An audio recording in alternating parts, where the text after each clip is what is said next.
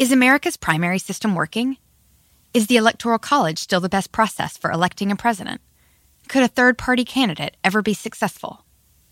In a new season of You Might Be Right, former Tennessee governors Bill Haslam and Phil Bredesen gather the country's top experts to explore these issues and more as we approach the 2024 presidential election. Listen to You Might Be Right, a new podcast from the Baker School at the University of Tennessee, available now wherever you get your podcasts. In a fast-paced world, every day brings new challenges and new opportunities. At Strayer University, we know a thing or two about getting and staying ahead of change. For over 130 years, we've been providing students like you with innovative tools and customized support, so you can find your way forward and always keep striving. Visit strayer.edu to learn more. Strayer University is certified to operate in Virginia by Chev and has many campuses, including at 2121 15th Street North in Arlington, Virginia. Hey, what's up, everyone? How are you? Ben Kissel with Marcus Parks. Hi. So, exciting news. We're getting some, what do we call it? Advertising, right? Not products. Not products. But we are going to get some advertising, and in order to help us out, it would be awesome if you could click the link in the description of this episode, fill out a little survey so we know what you want, so the advertisements can actually be worthwhile and not drive you completely insane. And the information is confidential. We don't take emails or names or anything. You're not going to get on any kind of weird list or anything like that. Yep. It just helps us out. Awesome. Thank you all so much. Hail yourselves and enjoy this episode. Let the word go forth. Fool me once. Are you fired up? I'm not a crook. Are you ready to go? Shame on you. It's Abe Lincoln's Top Hat, hosted by Ben Kissel. Fool me, we can't get fooled again. Welcome to the show, everyone. I am Ben Kissel with Marcus Parks. Hey, Ben. Marcus, I was going to be a vegetarian for 10 minutes last night, but then I changed my mind. Why? I remembered how much I liked the meat. It was a problem, but I might do it. So wait, no, why did you want to become a vegetarian? There was a commercial with a cow, and it was a very cute cow, and it was talking, and I have no idea. I don't think I'd seen the commercial before. It got me. Yeah. It got me. Uh-huh. But, anyway, I've changed my ways. I also want to thank Lynn. We got some beef jerky sent to us right in time. Right in time. Lynn, Thank you so much. Yeah, Lynn Hoagland out of Antelope, California, sent us some wonderful, wonderful beef jerky. I love it. I'm going to be taking that weapons-grade beef jerky home with me later and having a good old time. Unbelievable. Well, it makes it sound like you're going to do something other than eat it. Having a good old time with beef jerky. Put some googly eyes on it. Maybe those little fur feet. Make it a person. We got a lot of stuff to get to today. So basically, we have a new war on drugs. We're kicking that back up because it worked so great the first time. Why not? Donald Trump, in this proposal, in his new plan to combat the opioid crisis, which is a very real crisis. 64,000 folks died last year. We're on track to beat that this year when it comes to opioid overdoses and other deaths that are caused by the opioid epidemic. They are branding it the crisis next door. So it's right out of M. Night Shyamalan's playbook. It's horrifying. It's obviously a tagline to stir up fear amongst the people. And for more on the crisis next door, go to crisisnextdoor.gov. That's true. There it is. Of course it is. So, interestingly enough, we'll get into some of the ins and outs of this. But interestingly enough, Donald Trump, when he travels around the world, when he meets with dictators, he finds himself in agreement with them on most things, which is kind of horrifying. So he talked to the leader of China, Xi Jinping, who is going to be the leader for life because he just put himself into the Constitution. He and Mao, right there in the Chinese Constitution, basically reassuring that he will have power once again for life, at least until 2027, but it'll be much further than that. And of course, when he goes to the Philippines, talks to Duarte. He loves this guy because they're cracked down on drug users, and of course, because they implement the death penalty for drug dealers. I think it is actually Duterte. Duarte, I don't care. It doesn't matter either way. Absolutely. And of course, the leader of Singapore as well. He goes over to these places, and he was, this is a quote, he says, I ask him, I say, where's the drugs? Do you have a drug problem? And they say, no, we have no problems. I said, how? How is it possible? He says, no mercy, zero tolerance. We need that in this country, death penalty. And the crowds go crazy. And, of course, when he's talking to a lot of these crowds, many of them, either themselves or family members, have opioid addictions, and they are the ones who are suffering in this epidemic. And now he wants to basically put them in jail. We're not going to incarcerate our way out of this issue.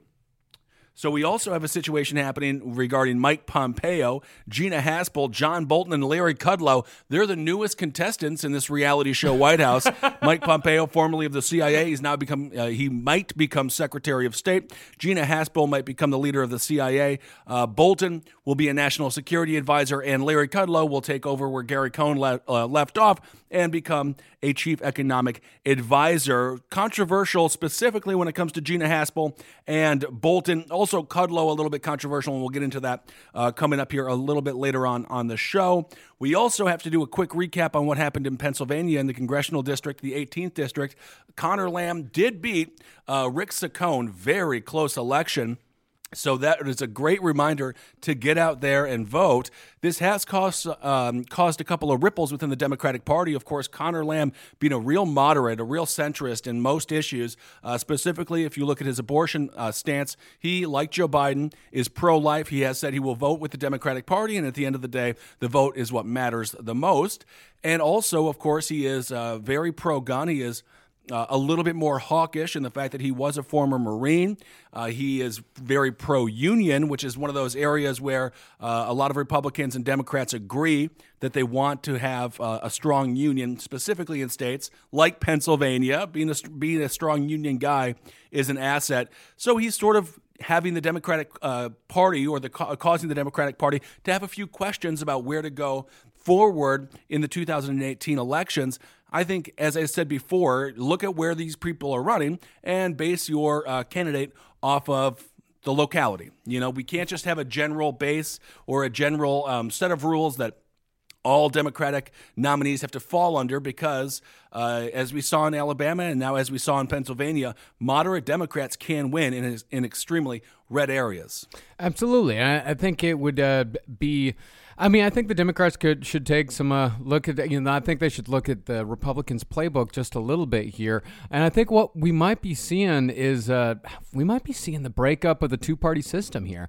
I mean, when you look at the Republicans and how many different offshoots they're starting to get and have been getting since the rise of the Tea Party a few years ago, well, we could be seeing the breakup of these monolithic parties with, just one. I mean, when you look at just how American life is in general, sure, we're so everything's so niche, everything's so fragmented, and right, it might get to be the exact same way when it comes to political parties, and that might be a good thing. Well, and that's the way it was for a very long time, and I think it's been in the more recent history where people have sort of had to coalesce under a national party because obviously we are more connected than ever, which is leading to so much peace.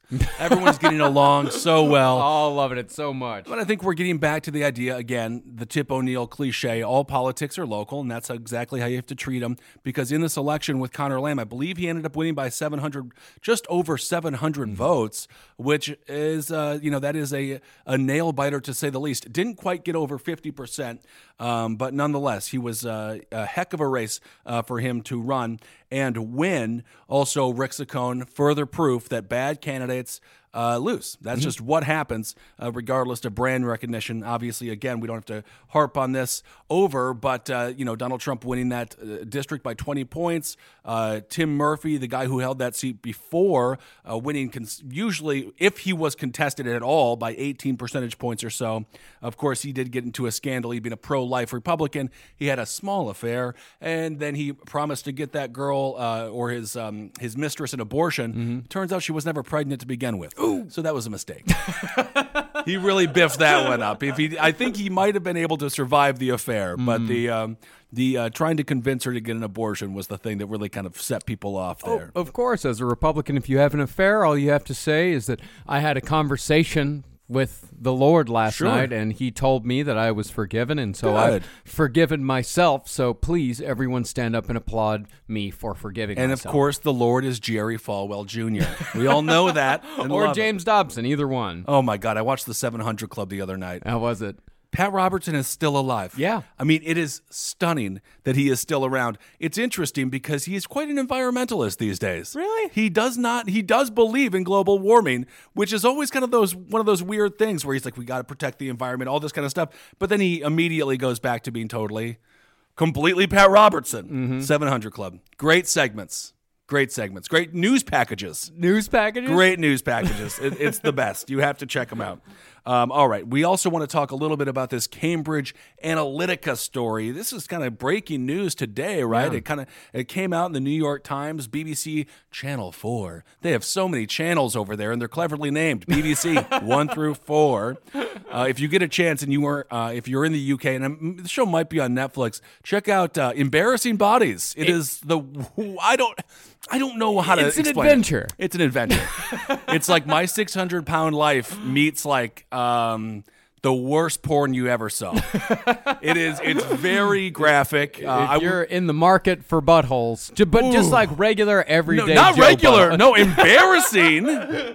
Embarrassing. But I mean the buttholes of your regular everyday Joe on the street in London. I first caught that show when we were in Scotland doing our live show, and I was stunned. I was like, where's all the gun violence that I'm used to? They have no violence, but they just really show a lot of people with issues. It's just game shows and buttholes. That's all it is on the BBC. BBC, yes. They also had an interesting article or an interesting news story about this Cambridge Analytica story. Basically, what happened is Steve Bannon, along with, I believe it's Robert Mercer of the Mercer family. People talk about the Soros family and the Koch brothers, however you want to pronounce it. The Mercer family is a huge donor for the Republican Party. Rebecca Mercer, specifically, even almost more involved in some ways when it comes to Steve Bannon than Robert Mercer.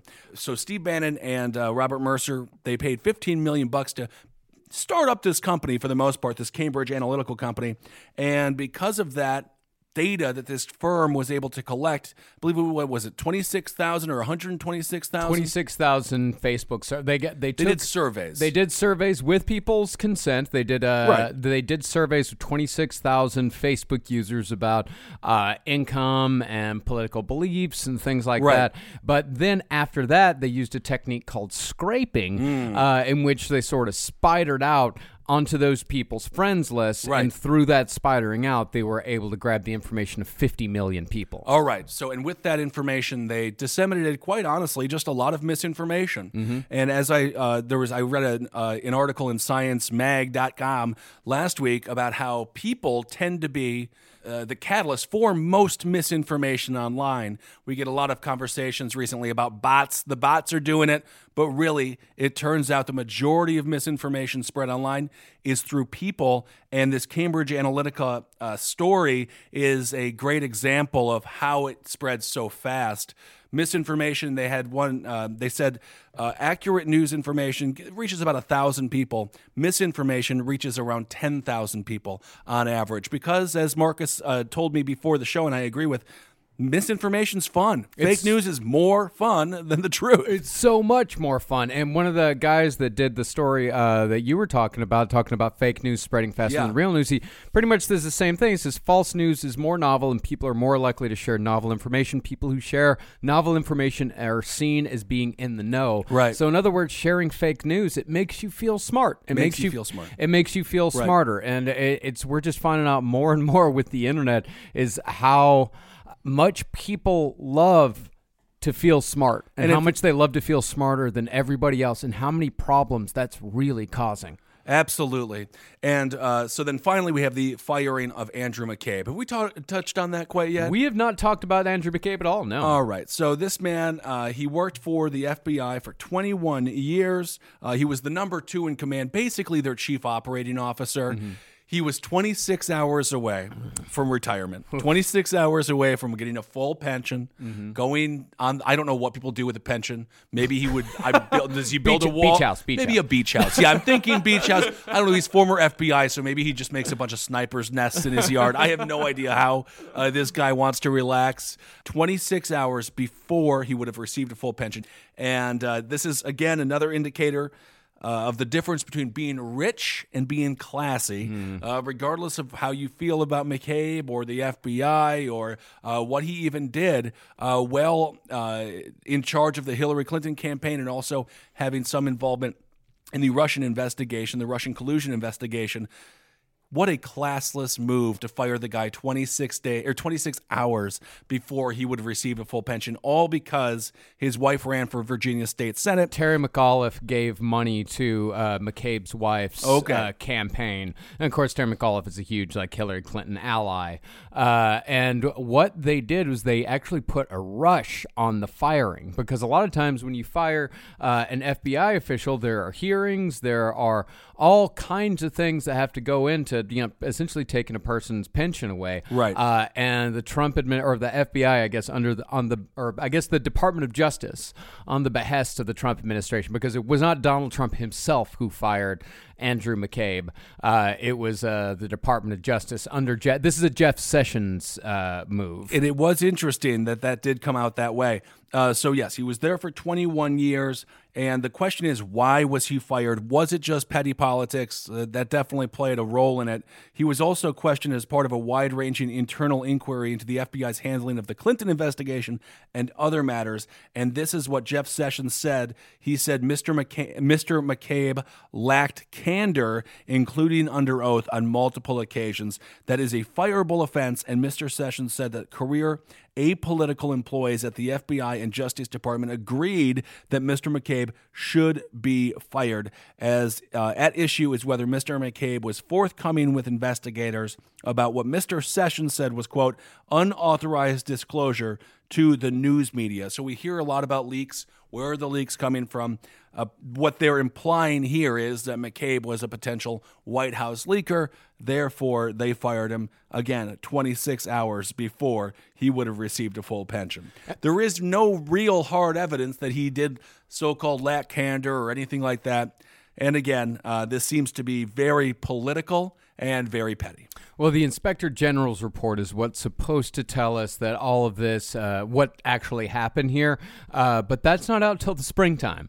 Right. So we've got a long time before we find out exactly what happened there, and until then, we're just not going to know unless there's another leak. And there might be, unless they get some Flex Seal in that White House. My favorite commercial of all. I want Flex Seal so bad. I love Flex. Every time Flex Seal's on TV, I get excited. I just want to saw a boat in half and fix it. So to Marcus's point, Trump didn't technically fire McCabe, but he has used the power of Twitter, which Donald Trump has ruined that platform forever, along with Twitter themselves doing the best they can to make their platform completely unuser-friendly.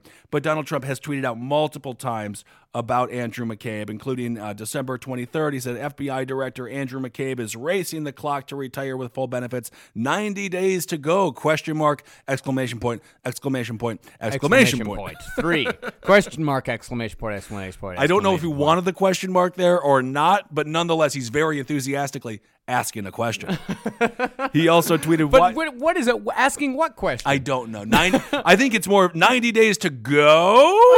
I don't know. Why didn't this is another Donald Trump tweet. Why didn't Attorney General Sessions replace acting FBI Director Andrew McCabe, a Comey friend who was in charge of Clinton investigation? But got, I don't know what that means. But got, But got, Was that like kind of one of two tweets? It must have been. I'm not sure. I don't see the other tweet on here. But nonetheless, so Donald Trump has been actively criticizing McCabe for a long time. Problem is that acting head of the FBI and person in charge of Hillary investigation, Andrew McCabe, got $70,000 from $700,000 from Hillary for wife. Mm-hmm. Yeah, and McCabe's lawyer saying that this distortion of the process begins at the very top with the president's repeated offensive drive-by Twitter attacks on Mr. McCabe. Drive-by Twitter attacks. What a time to be alive, folks. The president is doing drive-by, could just travel back in time, not even that far, like travel back to just have a meeting with Truman and just tell Truman just like, hey, in 2018, the president is going to be accused of drive-by Twitter attacks. Oh, he's got to be fired. He's got to be gone. But he's not going to know what the hell you're talking. Drive-by Twitter attacks is just, it's not something that should be used in relation to the President of the United States. So the larger question here when it comes to McCabe is Russia. Obviously, Mueller was actually mentioned for the first time by name in a tweet today. This is Monday by Donald Trump. Although he's mentioned special counsel. He's mentioned the investigation. He's basically mentioned Robert Mueller before, but he does seem to be a little bit more aggressive or a little bit more confident these days than he has been in the past. So, like so much at the FBI, Mr. McCabe's firing has become linked to the Mueller investigation. Mr. McCabe was one of only a handful of FBI officials involved in the Russia investigation from the first days. He supervised it at every step and was involved in the decision to seek a wiretap on Carter Page, which of course was very significant when you remember the Nunes memo and the Democratic memo, the Carter Page FISA warrant, all that kind of stuff. That was really one of the cornerstones of the controversy and why they released all the memos and things like that. So McCabe has had his hands in the Russian collusion pot for a long time, and this was, again, an opportunity for the DOJ and Donald Trump to take out petty political problems and just refuse the man his retirement. I mean, is it possible that the reason why, because Trump has definitely, especially over this weekend, has gotten, he feels pretty confident in his standing over the weekend. Is it just because of the White House shakeups? It's just more and more people that told him no are leaving? Well, there has been a lot of shakeup in the White House, and we can move to that now. It's interesting who he's choosing to replace these people with. Mike Pompeo, as we said earlier, the former head of the CIA, he's a very hawkish person. He is in agreement with Donald Trump when it comes to the Iran deal. He doesn't agree with it.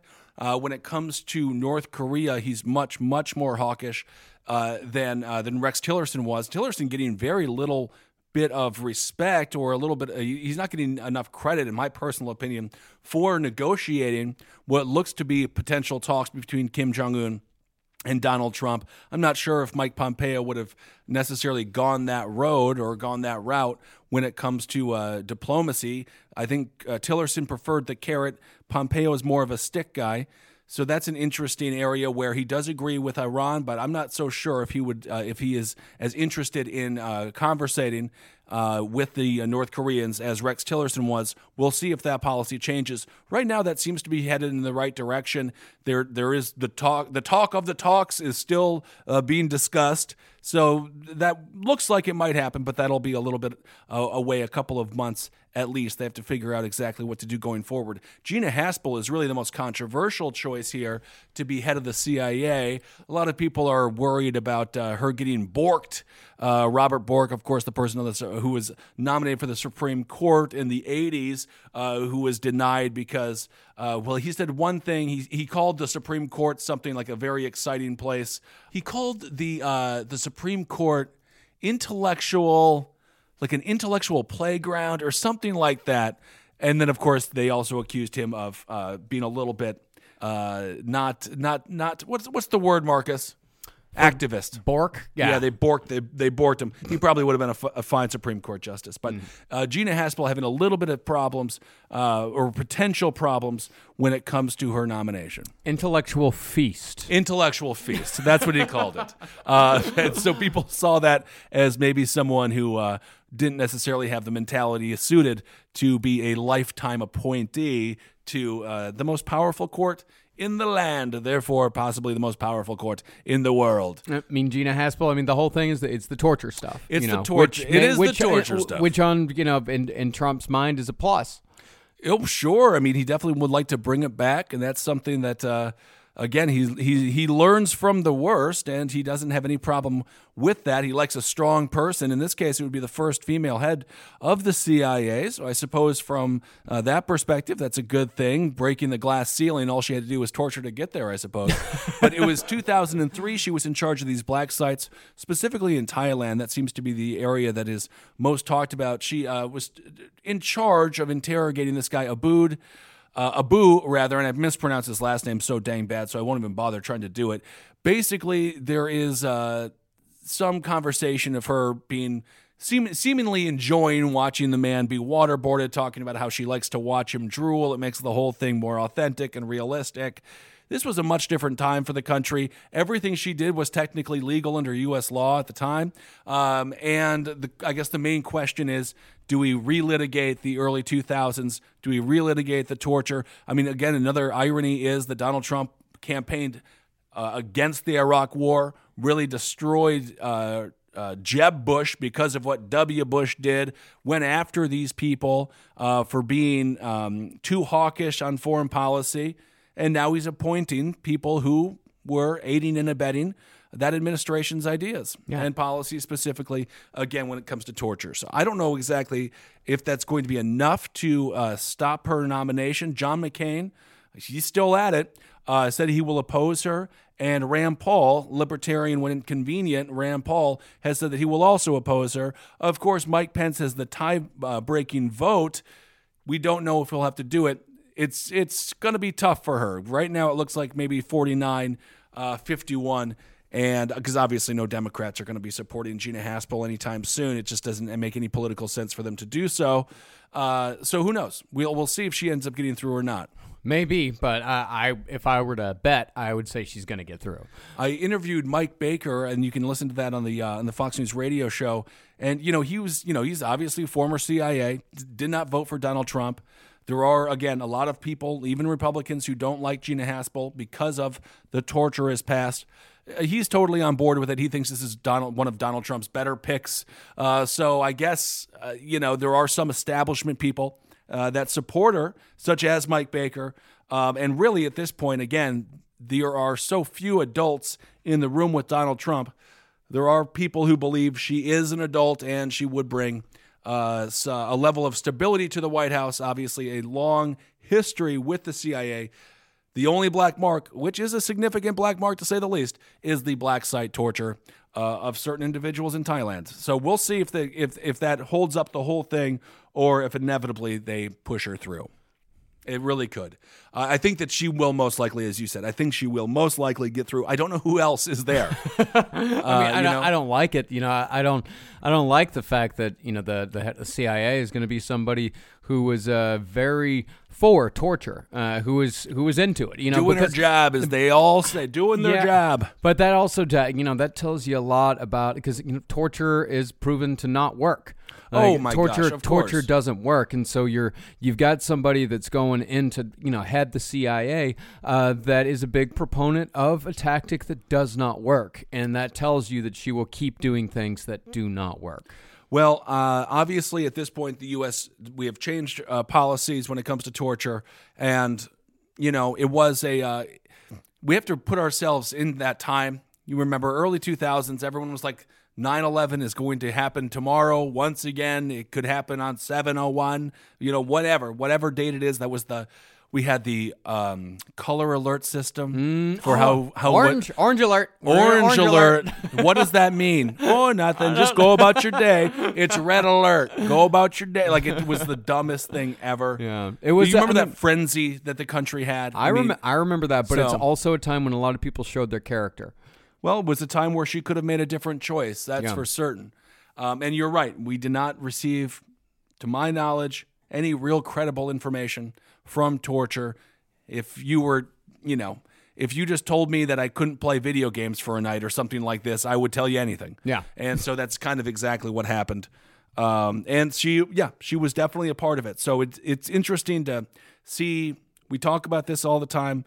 We can regress. Yeah. And I think a lot of people are concerned, if she now is in charge of the CIA, do we regress back to those tactics? Because again, Donald Trump is someone who loves hard rhetoric, and he loves the idea of torture just as an extension of his own bravado. Of course. We're regressing in many, many, many different ways.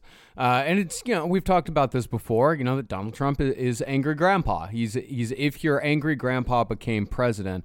And that's why I think a lot of people are coming out to these elections, these special elections.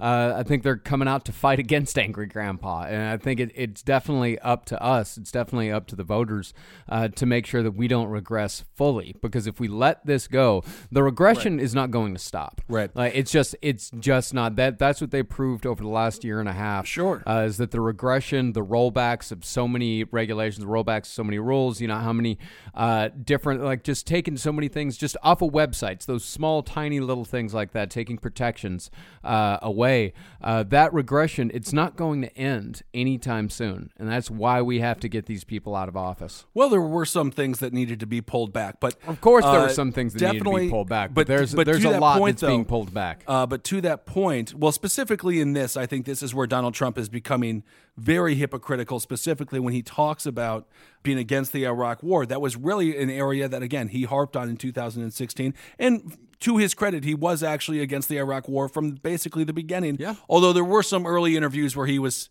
it's Donald Trump. So, but for the most part, the consistent theme was that he was against it. Well, but now he wants to put in John Bolton.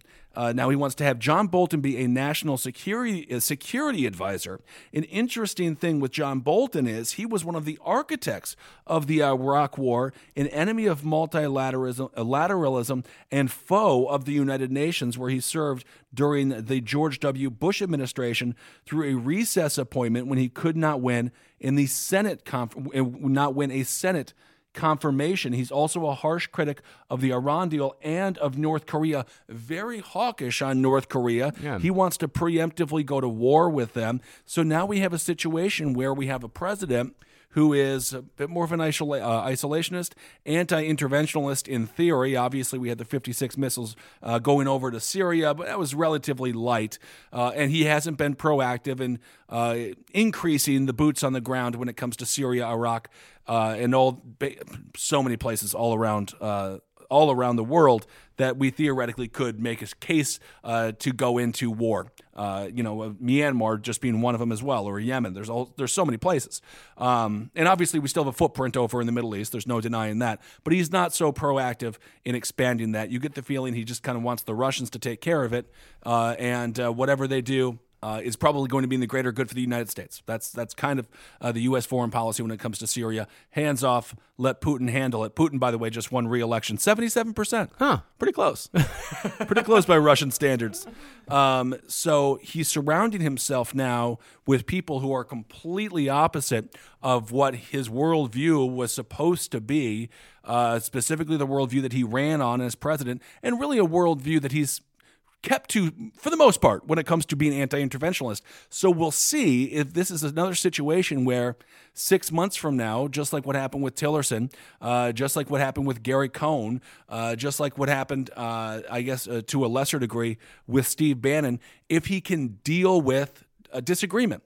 And because these people are certainly going to be disagreeing with him on his foreign policy unless, which seems to be the thread, which seems to be a recent theme, as Donald Trump continues to marinate in power, he's becoming more comfortable with the idea of utilizing that power he's given. Yeah. So perhaps these people are an indicator that Donald Trump does want to go in more of a hawkish direction on foreign policy, does want to get rid of his more America first, to use that cliche, stance on foreign policy, and become a little bit more of a W. Bush than a anti-interventionalist, I suppose libertarian to some degree. And once again, who's going to pay for this? Like, Well, if we get into how is all this stuff going to get paid for, especially, we mentioned at the beginning of the show the opioid crisis. Right. How are they going to pay for this huge push that they're about to make in arrests? I mean, it's millions upon millions upon millions of dollars. It's going to,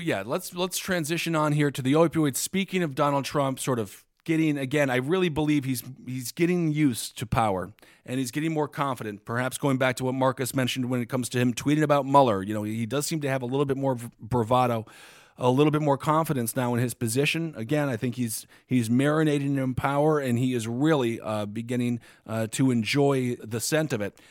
When it comes to the opioid crisis, again, it's a massive issue affecting the majority of people it affects that's Trump America. It's rural, it's working class folks, it's people who get hurt on the job and, are prescribed oxy. That runs out because they can't afford it or whatever it might be. Heroin's the next step, fentanyl, these kinds of things. Donald Trump's plan, there are some good things. Number one, I do think he wants to hold the pharmaceutical industries accountable. I don't know what that looks like exactly. He hasn't really, unraveled that idea, but I think that that's good. Cracking down on people who overprescribe.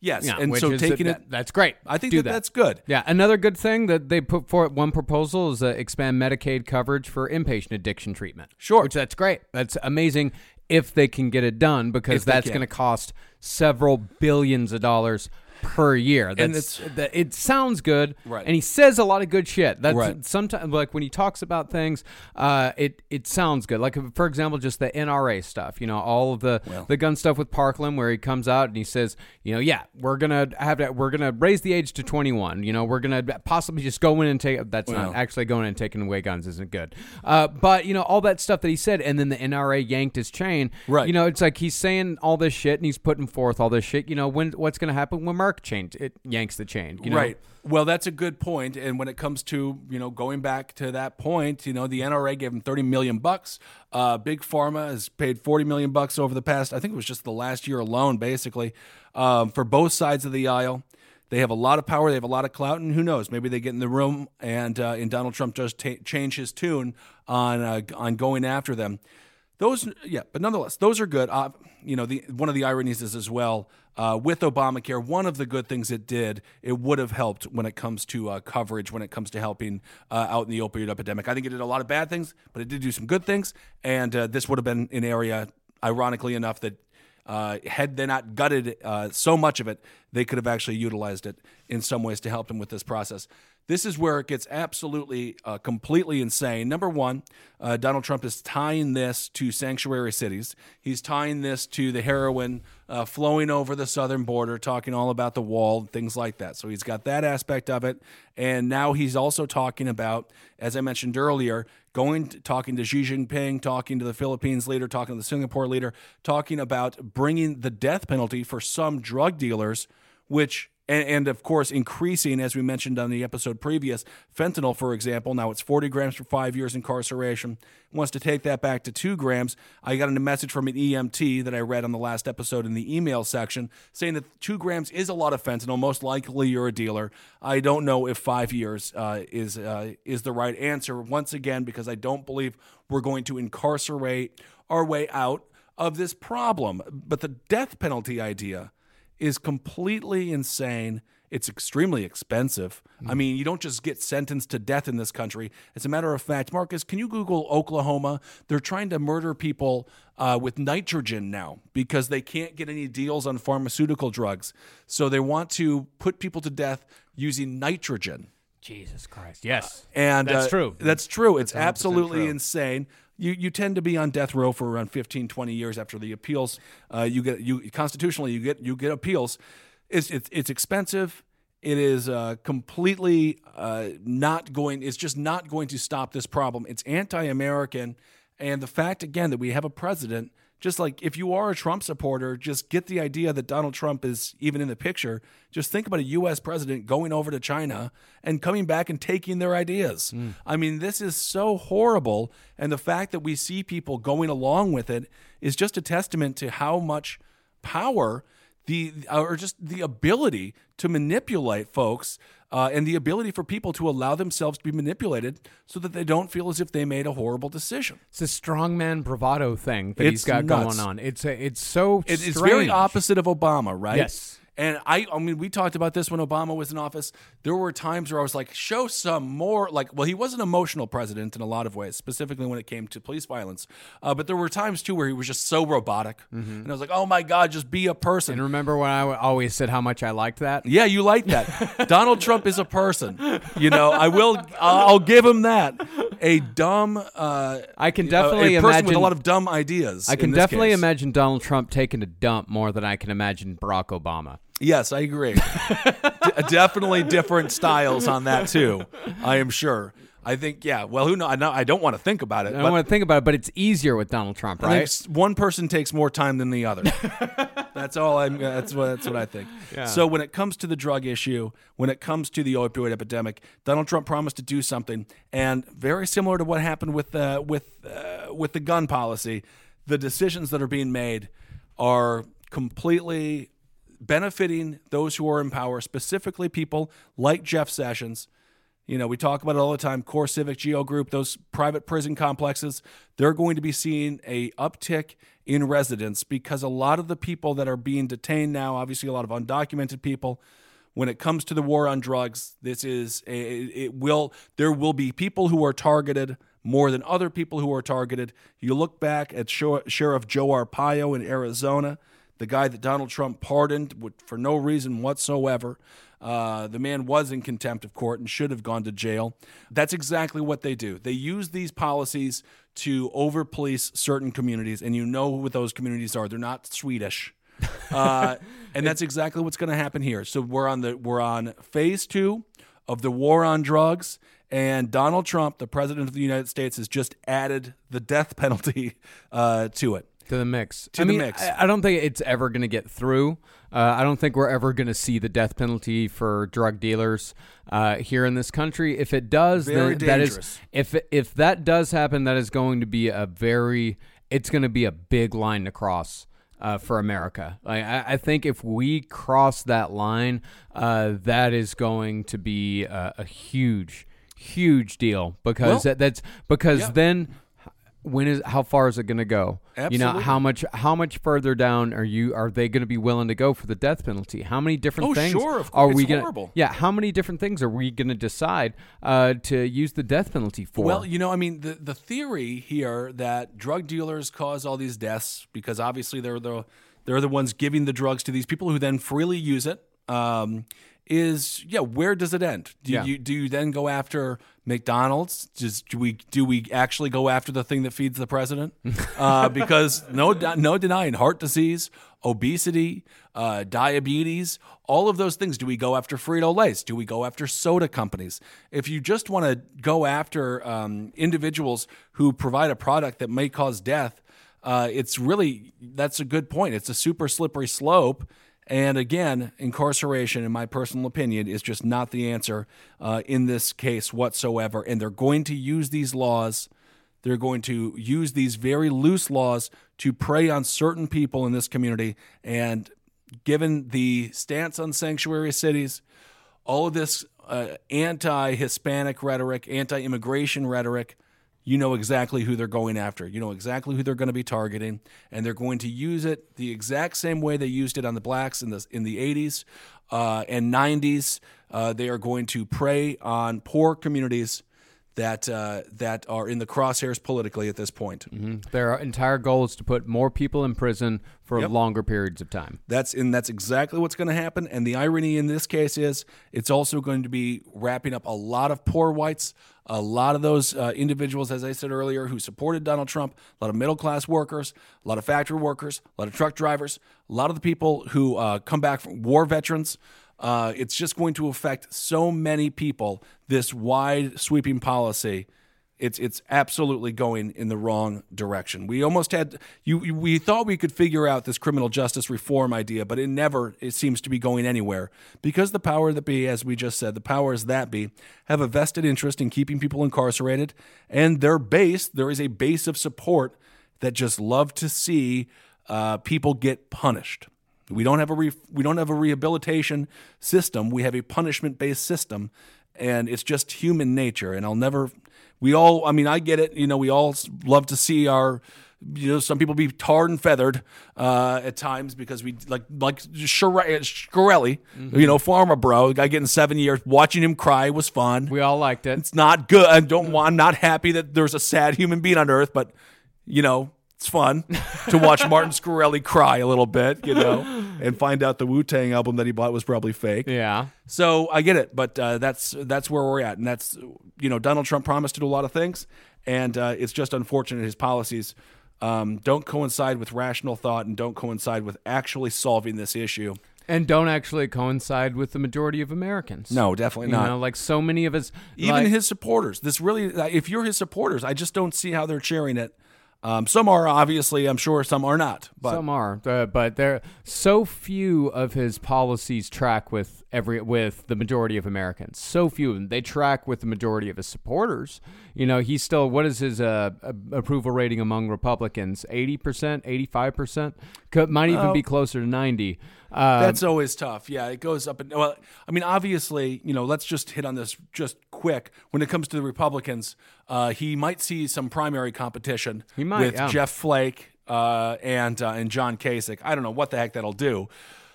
Both of them already, Flake, but Kasich already lost to him in 2016, and Jeff Flake, he's not running for Senate because he doesn't think he's going to win. So I don't know exactly what they do. Maybe they peel away some support, or Donald Trump just destroys 2 more people in a primary and feels better than ever because he gets to make up names and do whatever. I don't know. What I would love to see, if they did primary this guy, what I would love to see is them taking the gloves off, because I think during the last Republican primaries, they were all trying to be the adult in the room. They were all none of them were playing his game. But you know what? That's the thing about Trump's game, is that he's actually not that good at playing it. He's just the only one that's playing it. He loves to be filthy. Yeah, everyone likes it. Yeah, but nobody else is playing that game. And I want to see somebody play that game with him. And that's why I was so excited for Al Franken. I know. That's why I wanted Al Franken. That's why I was so excited, because Al Franken knows how to play that game. He knows how to be filthy. Yeah. And he knows how to be a child. And that's what we need. We need a child to take on a child. We need a smarter child. There it is. All right. Also, just finally, Larry Kudlow looks like he's going to be in charge of economics. The guy's got as Marcus was pointing out before the show, not a great track record of getting things right. I've met him a couple of times. I met John Bolton, as a matter of fact. I did Red Eye with him a bunch. Nice guy. I mean, completely insane on a lot of things. But Kudlow, same way, very nice guy. And he was actually against the tariffs. This is another situation where Donald Trump is bringing in people who don't agree with him, which sounds good, but it just, historically, in the small history that we have with Donald Trump, he tires of people who disagree with him. I think in theory, he likes it. I think he thinks that he is strong enough to be with people who disagree with him. But in practice, he hates it. Yeah, so who knows how long Larry will be there? Yeah, who knows? But yeah, a short history of Larry Kudlow is that in '93, when Clinton increased the top tax rate, that gave us, huge economic growth and a surplus. Kudlow said that was going to tank the economy. Then in 2008, he said that there was no recession coming, that the pessimistas are wrong. It's not going to happen. And then, of course, the gigantic crash happened in 2008. And he's got at least a couple of other gigantic boners when it comes to predictions as far as the economy goes. This guy is not good at what he does, and he's a bad choice. And possibly one of the people that are going to march us towards the second Great Depression. I will say his ultimate goal is to get the corporate tax rate down to 15%. It's now 21%. Okay, so that's interesting.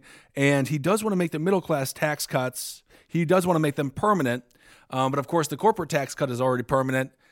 I like the idea of. I feel like it should be reversed. Yeah, where it should be permanent for the middle class and have much more flexibility for the corporate tax, but he does want to do that. So I think against the steel tariffs, much more of a globalist, to use that word, than Donald Trump. So we'll see. I know he's just he's a CNBC guy. He also wants to put Pete Hegseth, who's a Fox and Friends contributor, who I also know is not exactly the most moral Christian, but I won't get into that. But he wants to make him the head of the VA. So he really is choosing a lot of these people from the shows. He's choosing the people that make him feel good. Well, fingers crossed, I could be the next communications director. Hey, yeah, that would be. If you just get rid of Hope Hicks, bring in Kissel. Oh yeah, see if you can get me as head of FCC. You want that? Yeah. All right, you're in. Thank you. All right, that's basically the news of the week. A lot of stuff to get to. Thanks so much for listening, everyone. Find us all on social media. Marcus Parks for everything. Ben Kissel, Ben Kissel1 on Instagram, Ben Kissel on Twitter. And that's about it. Hail yourselves, everyone. We'll talk to you soon. You might be right. It's simple, but something you almost never hear in politics today, with each side more concerned about scoring political points than solving problems. I'm Bill Haslam, a Republican. And I'm Phil Bredesen, a Democrat. We're former Tennessee governors, and we invite you to listen to our podcast, You Might Be Right. Join us and guests like Al Gore, Paul Ryan, Judy Woodruff, as we take on important issues facing our country. Listen and subscribe to You Might Be Right, a new podcast from the Baker School at the University of Tennessee.